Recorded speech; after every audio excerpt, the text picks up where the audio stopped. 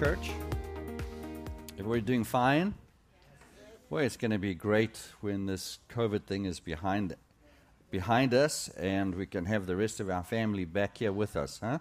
It's going to be awesome to have them all back. But for now, good to see you guys. Praise the Lord. So this morning we're going to do offense and forgiveness number 3.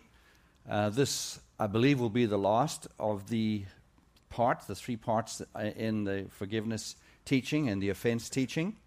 And today's sermon is going to be particularly difficult for me. It's going to be very personal. I'm going to bear my heart with you for the sake of your soul. And I'm going to cover a period in my life of about 11 years, starting around 1997 through to the year 2008. Not that I haven't had to forgive people after that, or that I haven't had opportunities to be offended after that period, 2008, but this was a particularly difficult period in my life, and so I'm going to share that with you.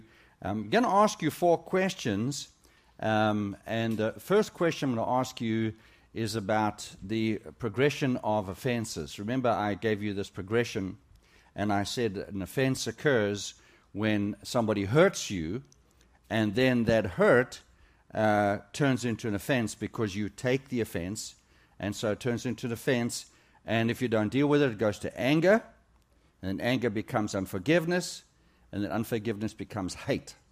Those are the 4 stages that we go through. So my first question to you is this: does it matter if we don't take corrective action? These are the 5 stages. Does it matter? So just hold your answers for now. I want you to simmer on it. Let's give you 2 scriptures. The first one is found in 1 John chapter 4 and verse 20. And it goes like this: if anyone says, I love God, and hates his brother, this would mean that he's gone through all 5 stages, right? Gone through all 5 stages, so he's reached the end. Hates his brother, this person is a liar. So he says he loves God, but he hates his brother. This person is a liar. He who does not love his brother, whom he has seen, cannot love God, whom he has not seen. Now, this word liar that we're looking at here, what John is saying is that this person is a hypocrite. Does that make sense to you? Yeah. He's a hypocrite. So I say, I love God, but I hate my brother. The Bible says you're a hypocrite. There's no way you can do it. And another word for hypocrite would be you're a fraud or you're phony. Now, what is one of the single most criticism levied at the Church of Jesus Christ? What do they say? Hypocrites. We're hypocrites. Am I right? Yeah. To our shame. Why would they say we're hypocrites? Because we say one thing and do another. Isn't that the truth? And this is exactly what John is saying. You say you love God, but you hate your brother. Well, that's saying one thing and doing another. And those two are not compatible as Christians. So let me give you another scripture, also found in John, 1 John chapter 3, verse 15. Everyone who hates his brother, obviously he's gone through all 5 stages, is a murderer. Whoa, the first one was just a liar. You were just a fraud. You were just a hypocrite. This time you're a murderer. And now John says, by the Spirit of God, and you know that no murderer has eternal life abiding in him. That's sad. That's sad. So this person was absolutely not saved. The person who hates his brother, doesn't matter what it is not saved. Now, if you look at the book of Revelation, Jesus says this: all liars and all murderers will be in the lake of fire. He didn't say unbelieving liars. He didn't say non-Christian murderers. Are you there? You've gone home. I know we're only 2 minutes in. And you can already feel the flame. But I'm here for you so that by the grace of God, you don't experience what Revelation says. How many don't want to go to the hot place? There's something we can do about it. So understand, there's something we can do about it. So now,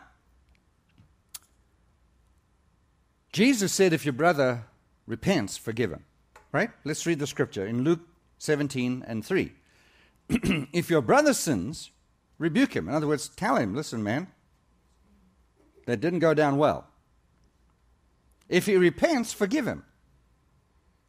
If he sins against you 7 times a day, and 7 times comes back to you and says, I repent, forgive him. So you got somebody here who's constantly offending people or sinning. But he comes back, or she comes back, and says, I'm sorry. Forgive me. And you go, no, man. 3 strikes and you're out.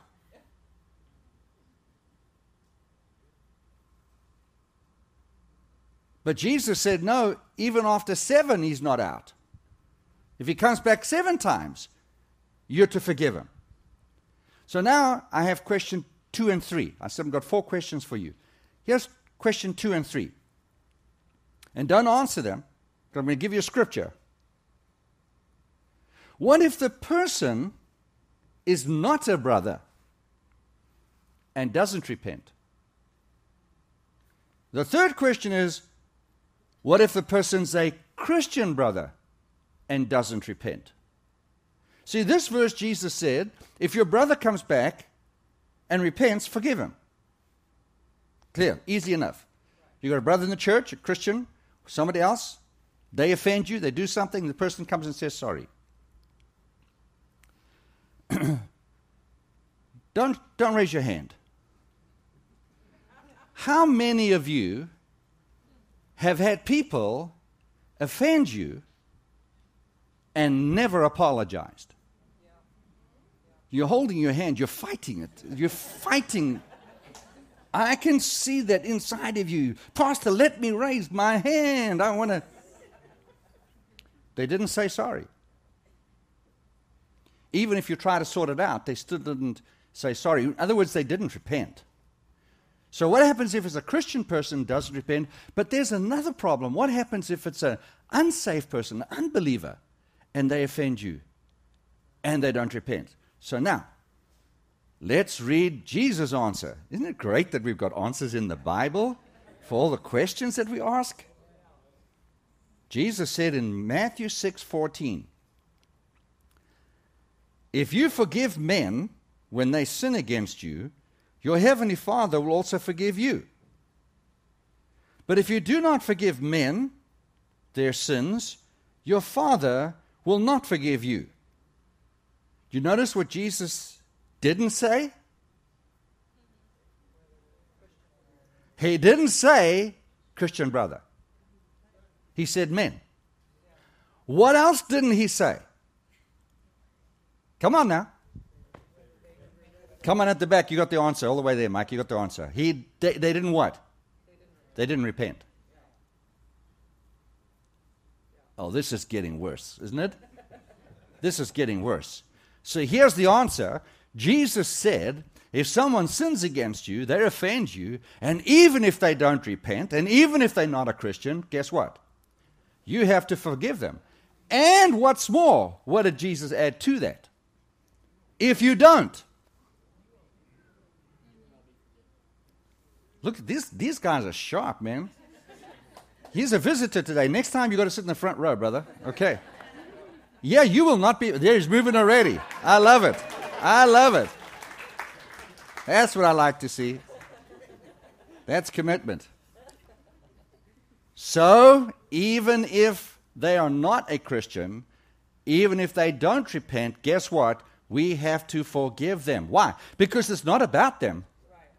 It's about us. Isn't it? It's about us. Okay, so, now, we've all heard about the unpardonable sin. Okay, we've all heard about the unpardonable sin. And what is it? What is it? Real quick. Grieving the Holy Spirit, sinning against the Holy Spirit, blaspheming against the Holy Spirit. We all know that, all right? So, but what about the sin of unforgiveness? First of all, is it a sin? Do you think unforgiveness is a sin? Yeah, absolutely. It's a sin. Is the sin of unforgiveness an unpardonable sin? Okay, so let me say this. All right? Aren't you glad you came to church this morning with all these questions that you have? Okay, so here's the thing. Your forgiveness for the sin is not up to God.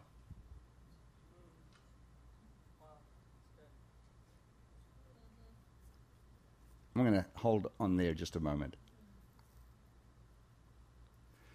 Your forgiveness is in your own hands. You will determine whether or not you are pardoned or not. You will determine whether you are forgiven or not. You see, it's not an unpardonable sin if we pardon. But if we don't pardon, it's an unpardonable sin. Is that too complicated? All right, so what we have is the sin of forgiveness is a coin, two sides to the coin. One side is unpardonable sin. The other side, pardonable sin. Isn't that weird? And God gave us the power to forgive ourselves and to pardon ourselves through the decision-making process He gave us. We can decide whether we want to be pardoned. We can decide whether we want to be forgiven. It's not up to God. It's whether we forgive others or not. Everybody say arrow tip. Say it again. I want to read you something in Hebrews chapter 12. You're welcome to go back to your friends if you want to, but you're sitting next to a gorgeous girl in the front row, so I think you made that move on purpose.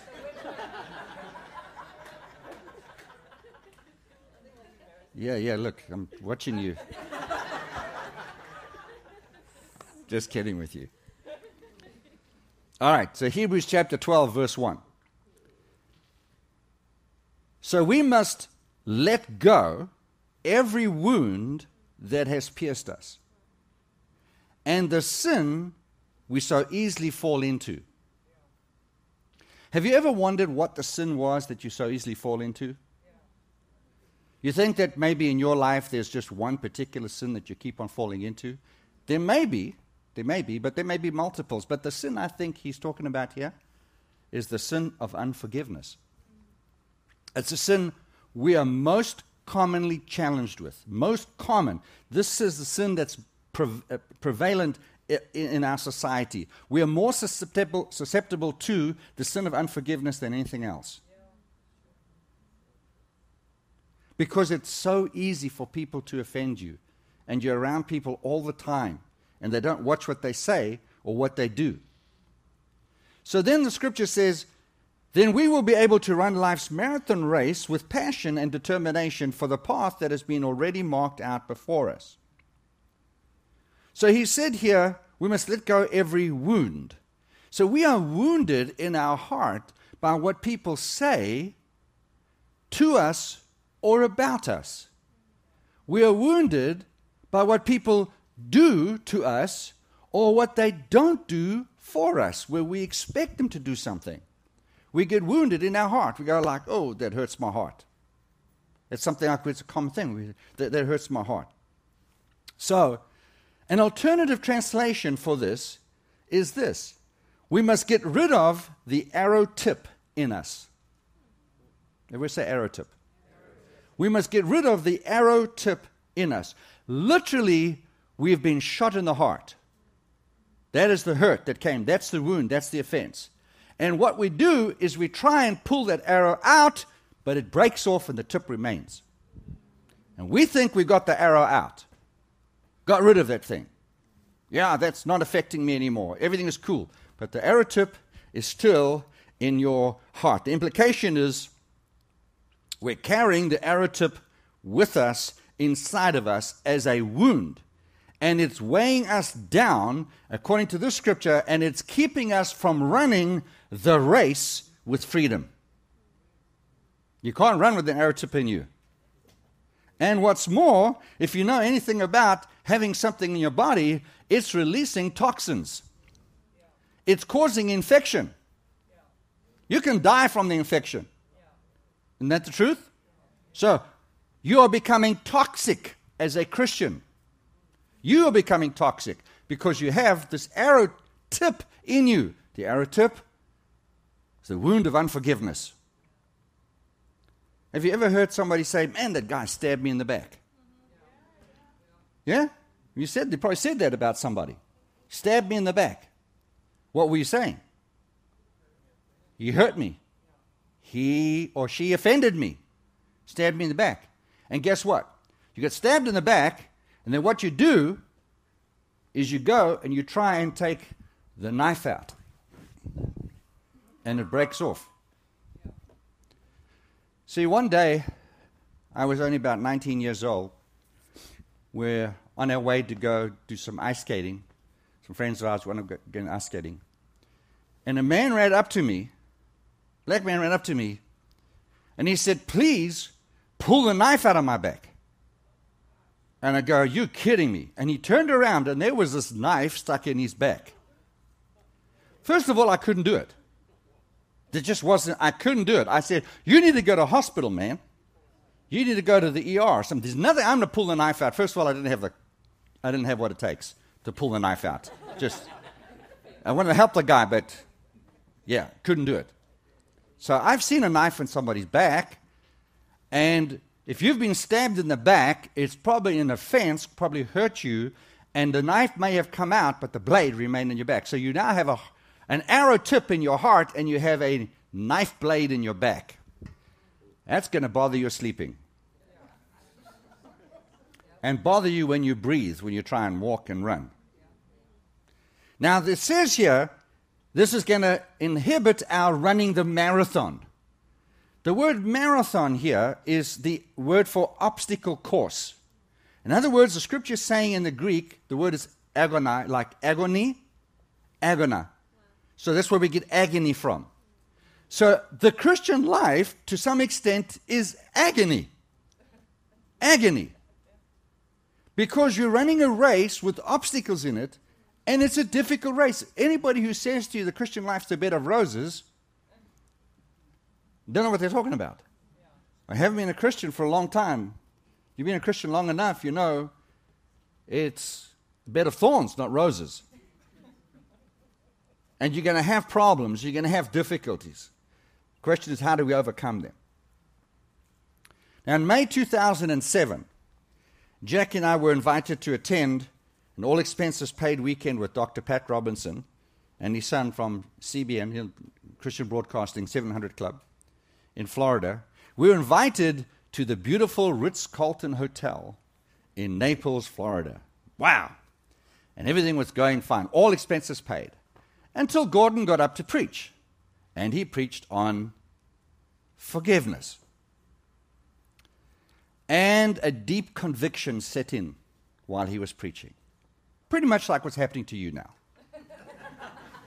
It's been 3 weeks and I'm trying to get the conviction to set in. Shout, I'm convicted. No, I'm just kidding with you. Well, during that time, while he was talking, I got convicted by the Holy Spirit, and the Holy Spirit said to me, you need to forgive the financial broker that you're suing right now. I go, he fraudulently overcharged me $9,000 when he was refinancing my home. And the Lord said, forgive him. So I had to forgive this guy the anger and the $9,000 by following the scriptures and doing. And my attorney was like, what? Say what? He was like astounded. He said, you know, you've got a solid case. I said, yeah, but I've got to follow what God says. It began a deep work in my heart right at that point.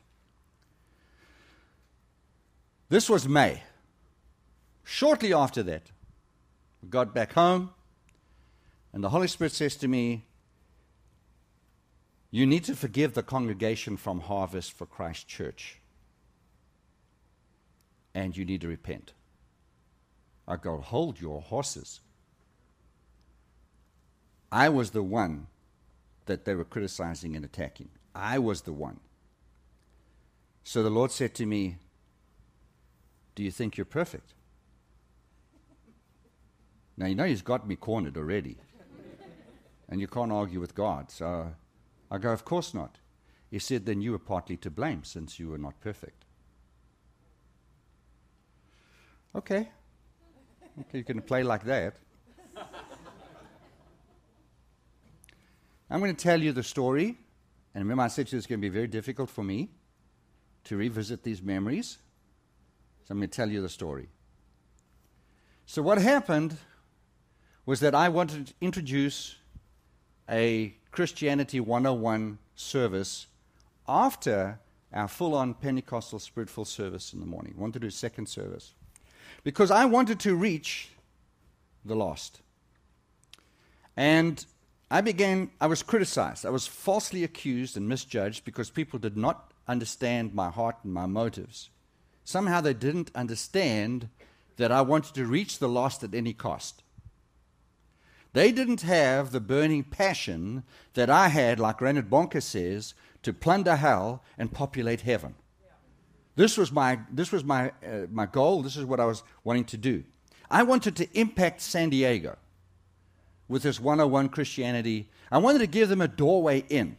I didn't want to frighten them off when they came in the church and found everybody talking in tongues and rolling on the floor and hands in the air and all this kind of stuff. People go, these people are crazy, and they leave before we can even present the gospel to them. So they began to criticize me, and it got tremendously tough. I mean, the criticism was excruciatingly painful, especially when you think that you're righteous doing the right thing and you're being falsely accused. Okay? So I spent the first 3 months of the year 1999 on my face weeping before God every day, asking God to forgive these people and asking God to release me from being a pastor. I asked Him, can I leave the ministry? After being in the ministry for 20 years, I said, I cannot take the pain. You need to get somebody else to do this. Please, don't judge me, God. Would you release me? 3 months. And eventually, I shut the church down in March. I did my best to forgive the people who drove me out of the ministry. Understand what happened. Most of you have never heard this. Before we left, we planted a brand new church, which was later to be called Heart of God. A Harvest Church gave them all the equipment that they needed, all the seats that they needed, and a nucleus of 150 people who were faithful tithers. We also paid for two storage units for 2 years in advance. And all the additional equipment that we then didn't give away, we gave to 5 different churches. The church was big. We had 30,000 square foot space, over 650 members. It was huge. We gave it away. Plus, we gave the church $70,000 in cash. Now, there's people sitting here today who were actually on the committee that I appointed before I left. They're sitting in this room today. We made them elders. We put them in charge of the church. And we said, choose yourself a pastor from amongst yourself.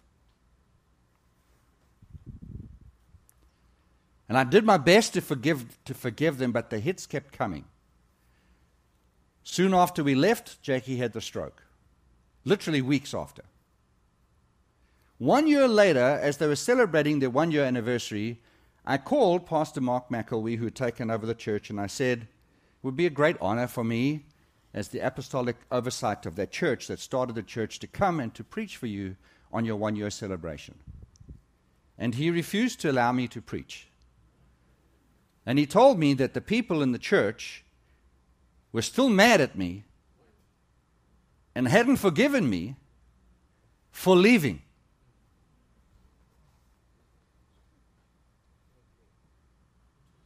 I thought I had forgiven them. Now, the story's not over. Let's go back to May, September. We're living in Florida. God told me I must forgive the church. I have to forgive and I have to repent. So I did. When God told me, again, I did. This is 2007. You must understand something. This is nearly 10 years later.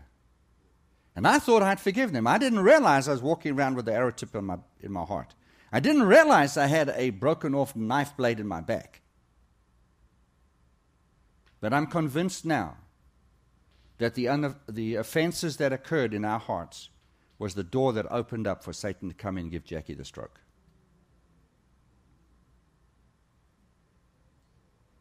And I've never said that publicly. But I believe that the sin of offense is that bad, you have no defense against it. Satan has a wide open door to come in and to wreak havoc in your life. We moved back to Escondido in the year 2007 in the month of September. So it's still in the same year.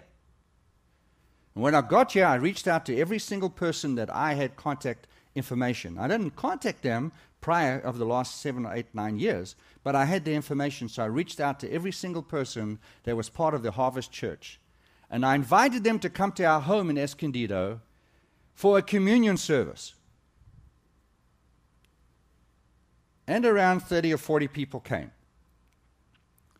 I served them communion, and I repented to them face to face for being offended and for leaving the ministry. But the hits kept coming. I had a call from one of the people that I reached out to. And they said to me, "Henry, you're not a friend of mine and you never will be. I'm not coming." But we had communion that day with those who came. And I did what God told me to do, irrespective of how painful it was. January the next year, 2008, I was in my quiet time, I was reading the scriptures, and I want to read to you what I was reading. I was reading in Luke chapter 6, reading through the Bible. And verse 27, and it says, "Love your enemies and do good to those who hate you. Bless those who curse you and pray for those who mistreat you." Okay, God will write my name in there. "If someone strikes you on your cheek, strike him back." No, it says turn the other cheek.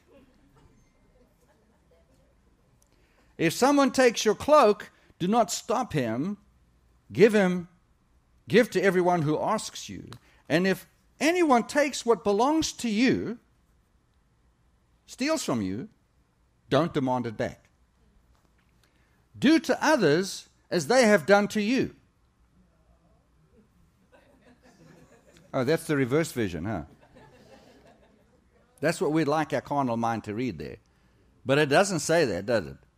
It says, do to others as you want them to do to you. Lend without expecting to get anything back, and then your reward will be great, and you will be sons of the Most High. Be merciful, do not judge, and you will not be judged. Do not condemn, and you will not be condemned. Forgive, and you will be forgiven. And you know, I spoke up and I said, "Lord, this is a hard scripture. This is a toughie. God, have mercy. This is a hard scripture to obey." Anybody feel like that? Okay. And the Holy Spirit spoke to me, and I was surprised what the still small voice said to me. He said, "Because it's pride." I'll go, "What? I'm not proud."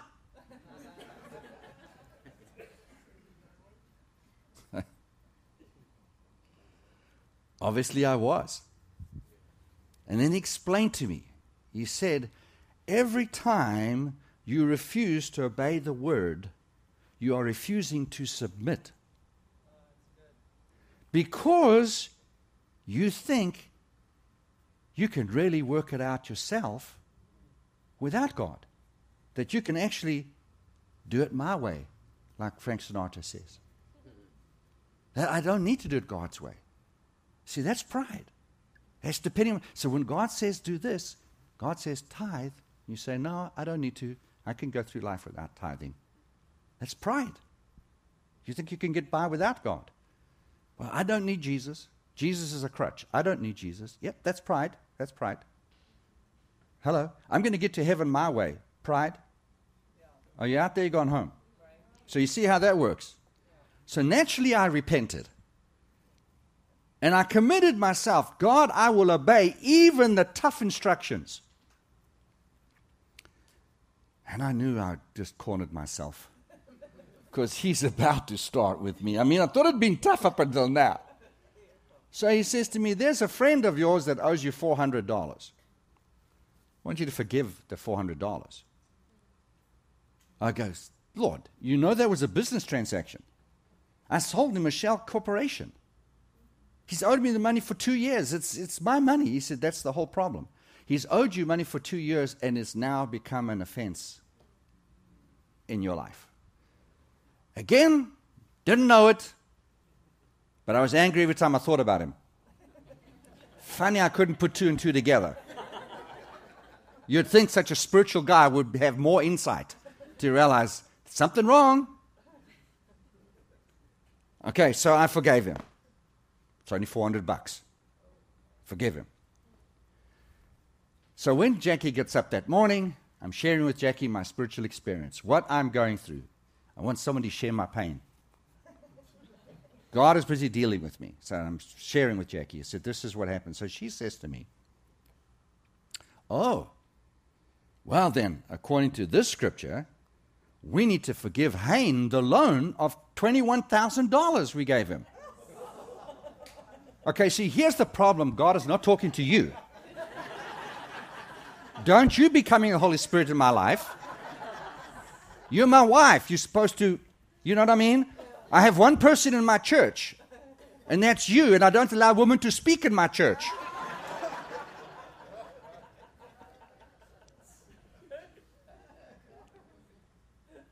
$21,000. All right. I have a choice to make. Am I going to obey the scripture, follow the commitment I make, or am I going to renege because there's a number that's above my commitment level? You follow? There may be a sin that you won't forgive because it's above your commitment level. I'll forgive you to here, but not from here. So I was relieved. I was righteous. Free from sin. Free from all unforgiveness. Until 2 nights later. Literally 2 o'clock in the morning, God wakes me up. He could have spoken in the morning. You know, I get up reasonably early. But 2 o'clock. He wakes me at 2 o'clock and he says, I don't want you to send the letter that you've written to this Christian businessman. All right. I'm going to tell you the story. So while we're in Florida, a Christian man in the church approaches me and says he owns an oil well, and do I want to make an investment in his oil well? Takes me to show me the oil well. Everything looks good. I'm trusting him, he's a Christian. We sign up a contract, and I start to invest money in. And we keep on investing because he's going down deeper and deeper and deeper to get the oil. And he's taking a cut off everything that goes in, plus he's charging me management fees. And so a whole bunch of us from the church, he's invited, and we're all involved. There's like 10 of us, and we're involved. It turns out that he's not being honest with us. So we start letter writing. You're not being honest, you're being dishonest. What you're doing is not right. And, you've got to give my money back. And by now, it's $300,000. It's a lot of money, by anybody's means, but let me explain to you, I was not in the ministry. I was working the cruise lines, and if you know, I did very, very well while I was working the cruise lines. and I had a beautiful penthouse on the beach in Florida, and it was worth millions of dollars. So I took a second mortgage on it. Now, I'm sharing this information with you. It's a personal information. I'm not trying to say anything. I wasn't in the ministry. I was working. And you see, if I got released from ministry, I could make it in the world with God's help. There's no problem. So we were doing very well. So we took the mortgage and we invested into oil well. The Lord says, I want you to forgive him. You see, by now we were writing really ugly letters. Really ugly letters. This and that and this and that. And he says to me, the Lord says to me, I want you to forgive him, and then I want you to repent. And then I want you to ask him to forgive you. Like it's okay, I can do it in my room. I don't have to talk to him. No. You talk to him. You repent to him, and you ask him to forgive you. See, this is what Jesus had said. We've been reading scriptures, right? This is what he said to. So I said, Lord, I want to, I'm the injured party. Why do I always have to say sorry? Why is it that I have got the sign on me, this target said, you need to repent. You. Could it have been nice if he did it? And the Lord spoke to me again. Holy Spirit, we were having this conversation 2 o'clock in the morning. He said, Henry, I want you to be my agent of change. I don't understand, Lord. What do you mean agent of change? He said, I want you to absorb the wrong and break the cycle of sin. Now, let me explain this, what God was telling me then. He said, I want you to be an agent of change. I want you to break this principle, the cycle. What you sow, you reap. What you sow, you reap, and you reap multiple times, right? You reap increase of what you sow. So the Lord was saying to me, by refusing to retaliate and by absorbing the wrong done to me, I prevent it from multiplying back to the person who initiated it. And if I send it out and they retaliate, it comes back to me in greater measure. So I am literally digging my own grave. By saying what I'm saying and doing what I'm doing, I am going to reap what I'm sowing. It's going to come back and really damage me. You with me? So God says, you need to do exactly the opposite of what your carnal mind is saying. Carnal mind is saying, fight him. Say these things about him. But God is saying, don't. Do the exact opposite. Told me you overcome evil by becoming the initiator of good. Instead of multiplying the evil. And this way you represent the kingdom of God as ambassadors, rather than falling into the trap set by Satan. Remember the first lesson we gave about the trap, the scandalon being the offense? And he said, and then you look like a hypocrite. You look like a hypocrite. So, what we do is we neutralize the attempt of the devil to use you to create further evil. Think about it just for a minute. The devil is using Christians to create more evil. By retaliating this way, instead of by forgiving, we reverse the attack. We absolutely reverse the attack and turn it into a victory for the kingdom of God. And that's what Jesus did. He never retaliated. Ever.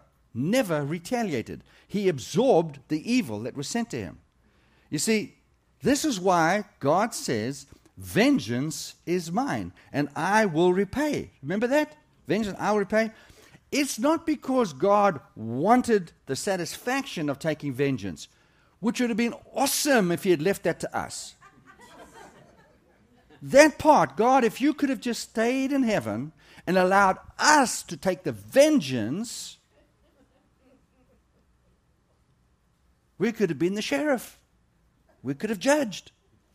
We could have got the satisfaction of saying things and doing things and hurting people back.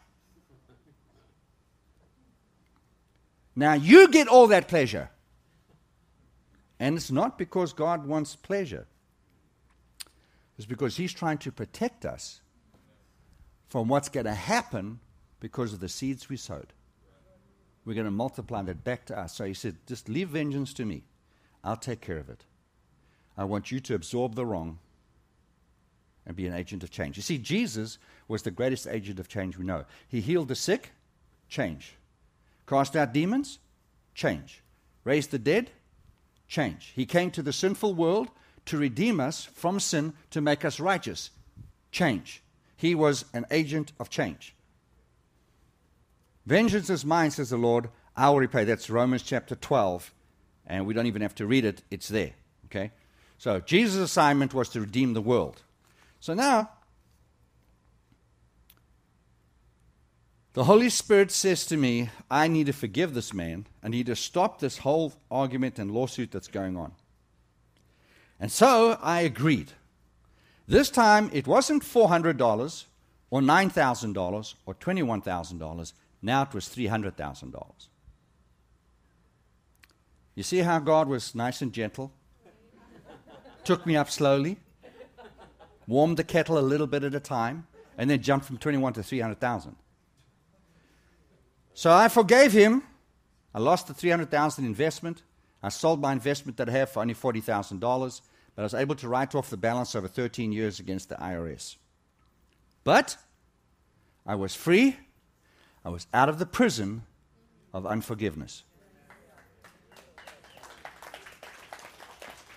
Remember what Jesus said to that servant who wouldn't forgive. And it was about money. He said, throw him into prison. And then the tormentors are going to have his way with him. Now, March 2008, we're just a couple of months down the road from this whole episode. I take Jackie to South Africa to get prayed for by a prophet, Prophet Kobus. So he prays for us, he prophesies over us, and God calls us back into the ministry to full time. So, a week after getting home from South Africa, the investment we had made to the coal mine, not the oil well. And I know I'm sharing some intimate stuff with you that's like, you shouldn't be talking about that. Well, I think you need to understand really what I've been through in order to understand the gravity of these conditions. I don't think you could appreciate it if I said, well, they owed me some money and I forgave them. Yeah, well, that's cool. A person says something ugly to me and I go, okay, you're forgiven. Yeah. No, you need to understand where I've been and the journey I've been on. So when we refinanced our condominium down in Tampa, we took $600,000 out. We put $300,000 in oil, we put $300,000 in the coal mine because we weren't going to work again. They were going to make plenty of money for us. And they didn't. Okay? They didn't. But we came back from South Africa after God called me back to the ministry, and a week later, the loan that we had made to the coal mine of $300,000 was repaid plus interest. Remember, I forgave $300,000. I had already lost both of them, but God gave it back to me, $300,000. Nobody else got paid out. Nobody else got paid. The coal mine went bankrupt. And we were the only investor that got paid out. And it was with that money that we started the Promised Church. But God had to prepare me for 10 years to get the arrow tips out of my heart, knife out my back, to come to a place of forgiveness, to when He could speak to me again. Had I not forgiven, I wouldn't have been in ministry today. I'm going to tell you one more story, and this is the most difficult of all. And it goes back to October 2000, and that's the reason I didn't tell you in the beginning. It goes back to October of 2000. Remember, Jackie had the stroke in April of 1999. So it's about 18 months after this. We heard about a pastor, an African man in Lagos, Nigeria, Prophet Joshua, who was having phenomenal miracles. We saw videos of his work. He had about 20,000 people in his church on a Sunday. And there's so many healings and miracles that are occurring there. In fact, over 700,000 700 people back then in the year 2000 had been healed from HIV, AIDS, back then. Blind eyes were opening, paralyzed people were walking. It was phenomenal. So the moment I saw these videos, I began to pray and fast. I went on a fast. And we reached out to them. We phoned the church and we said we'd like to come over there for Prophet Joshua to pray for Jackie. And the person I was speaking to, the administrator, said to me, did he invite you? And I go, no, he doesn't know me. How could he invite me? So she said, well, you need to be invited to come. I go, well, that's rather weird. But I said, anyway, we'll come and, we'll fly there. We'll book ourselves into a hotel and we'll come to church on Sunday. And she said to me, oh, no, that's not going to work. She said, if you're going to come here, you need to stay on the campus. You've got to stay on the campus, not in a hotel. I said, oh, well, that's fine. So we booked our airfares with much excitement, expectation, and we flew all the way to Lagos, Nigeria. We arrived. They put us in a small room right next to the kitchen cafeteria area on a mattress on the floor, and there were 5 people sharing the room, just divided by a curtain. And so very primitive, and they gave us 50 hours of videos to watch of the healings that had been occurring. So we were excited to watch the videos and everything, and then they kept coming to me to offer me food. I said, no, well, I'm fasting. I was on a 40-day fast, and they said, no, you can't do that. You have to eat. I said, no, I'm fasting. And so the prophet sent a message to me and said to me, you have to stop your fast. You have to eat because you can't compel God to heal your wife. Well, I'm not compelling God. I know what fasting's about. I'm trying to listen to God, to be sensitive. I'm not trying to compel God to do anything. And so I just kept on doing it. After my 40-day fast was finished, just water for 40 days, I began to eat a little bit of food. And then there was an offering bowl outside in the passageway near our room. So I took a few $100s, and put an offering bowl. Well, the next day they came and brought it back to me. And they said, no, we don't want you to give the offerings because you can't bribe God to heal you. And I go, you need to read my book. I'm not trying to bribe God at all. I believe in your ministry, and I'm wanting to give graciously to bless your ministry. There's nothing to me bribing God. Well, we're 3 days into it. It's now about the Wednesday. They come to me and they say, Prophet Joshua is not going to pray for your wife, Jackie, because he didn't invite you. And I go, what do you mean? What do you mean he's not going to pray for us? Why? Well, he needs to hear from God, and he's got to invite you, and you haven't been invited. So here we are. We were just finishing 40-day fast. We're lying on the mattress in this dingy African hut type thing. But they say, all hope's not lost because he's praying now to find out if God wants him to pray for you. So now we're praying that God would talk to him. We're not praying for healing now.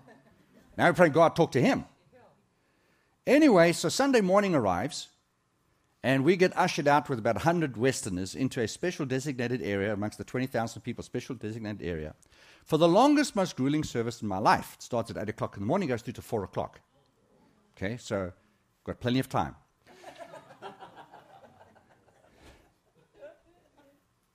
So we sing and we sing and we sing and we sing.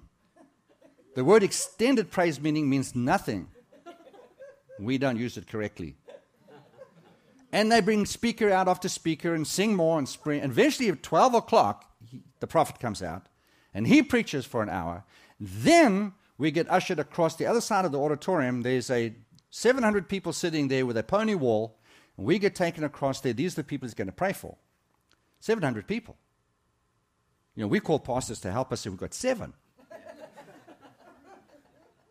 So I realized this is going to be a long time. It's going to be a long time.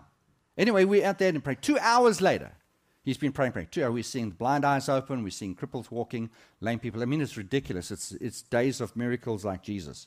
We are freaking out. We're so excited. He comes to us. Everybody's got a card with a number on it.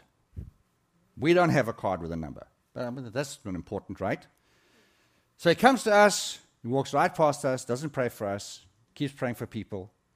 He's 3 or 4 people away. He's past us now. It's been 2 hours to get to us. He's 2 or 3 feet away. So I go, Prophet Joshua,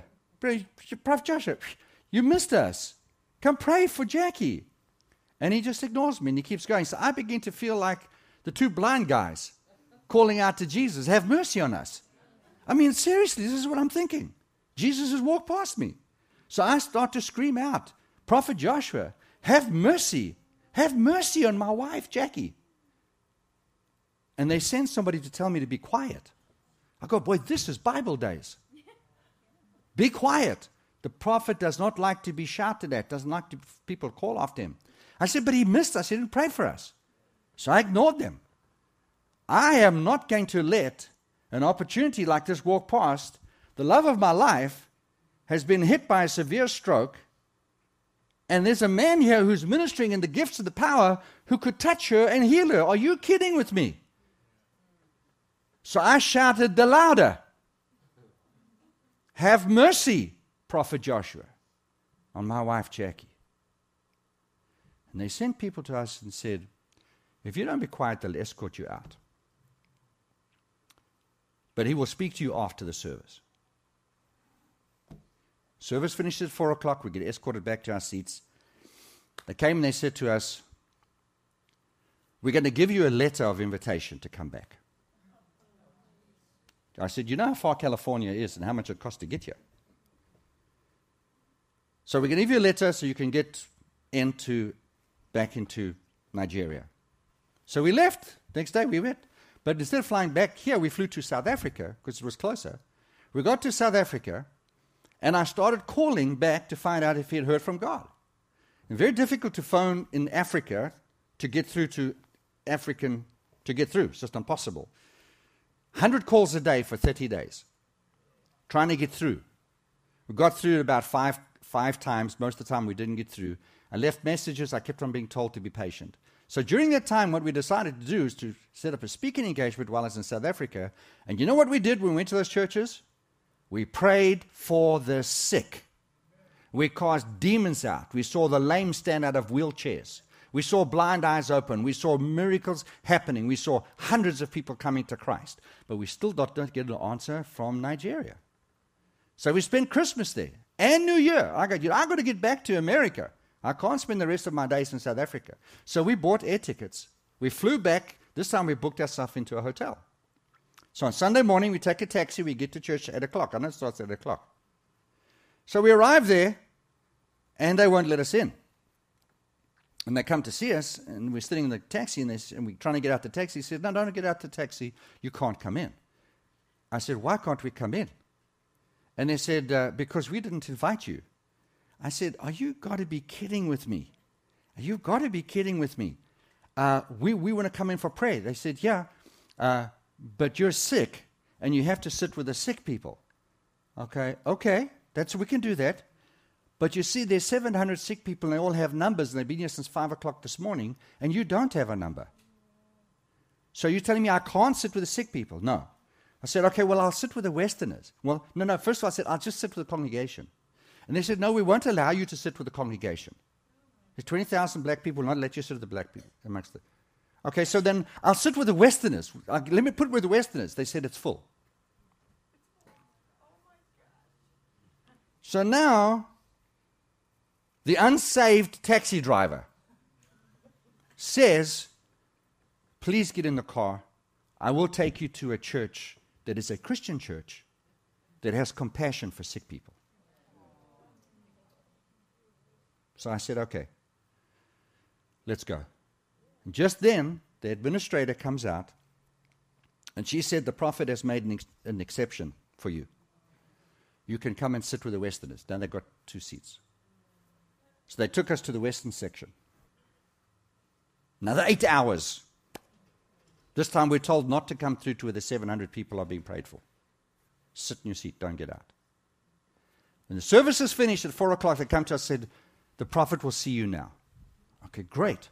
So we go through to the cafeteria, which is right next to the kitchen area. We sit on a wooden bench.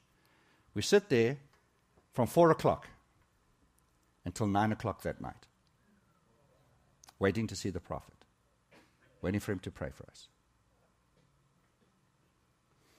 Now there's a bus, a courtesy bus that's going to take the Westerners to the airport, and they're loading the bus, and it's about to leave. And we've got to get on that bus because that's how we're going to get back to the airport. we get called to his office. We go to his office. He hands me a prayer cloth. And he says to me, "You must pray for your wife." Like I haven't. You must pray for her. And to offset your expenses, here's $1,500. And here's a letter for you to come back. And I'll call you. And that was 20 years ago. And we're still waiting for the call.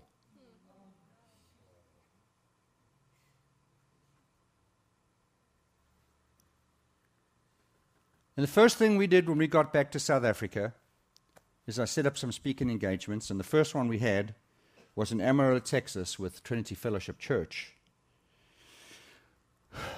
which was the church where Jackie, when I was preaching there, Jackie had the stroke. 2 years later, I take Jackie back to the same church. And when we'd finished preaching, the Monday night I had a healing service. 1,200 people came out to the healing service. We had miracles upon miracles. 12 people came out of wheelchairs. 12. We prayed until 4 o'clock in the morning. Church was over at 8. We prayed for another 8 hours. Jackie was sitting right there, and I kept praying for every single person who wanted prayer. And I didn't ask God if he wanted me to pray for any of them.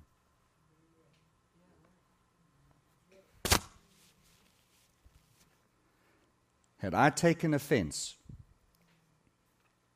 I would have killed any opportunity that God would have had from future ministry. I would have put myself in prison with all the other unforgiving inmates. The last person you have to forgive is yourself. God has forgiven you. But you see,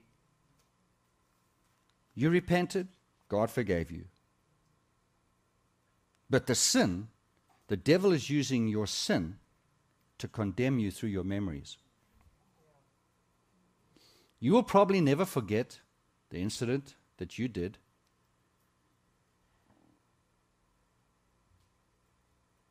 But it's time you forgive yourself. You put yourself in your own prison. God didn't put you there. God forgave you. Can you change your past? No. But you can change the way that you feel about yourself. You can change loathing yourself into loving yourself. See, you can disarm the devil and neutralize his condemnation. Don't join the pack of dogs that the devil is using to attack you. Once and for all, appropriate the blood of Jesus. Forgive those that have offended you and forgive yourself. Pull the arrow tip out of your heart.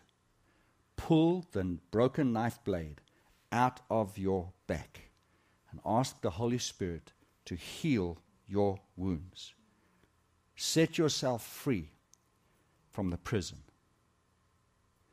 Pardon others so that you may be pardoned.